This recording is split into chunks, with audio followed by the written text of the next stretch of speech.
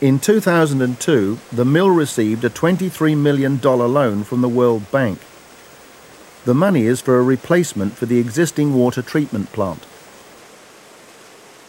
The planned new water recycling system is designed to prevent waterborne pollutants returning to the lake. But even with a closed-loop water system, the mill may have to move to the manufacture of unbleached wood pulp, which has much lower market value.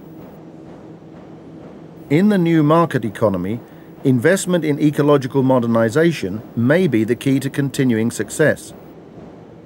Предприятие всегда совмещало свою деятельность, производство хозяйственную и финансовую, с экологическими вопросами.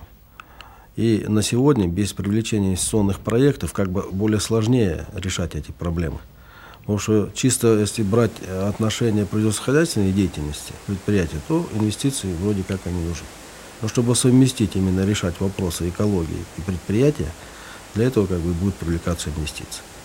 Они будут направлены на решение вопросов в основном экологического составляющей.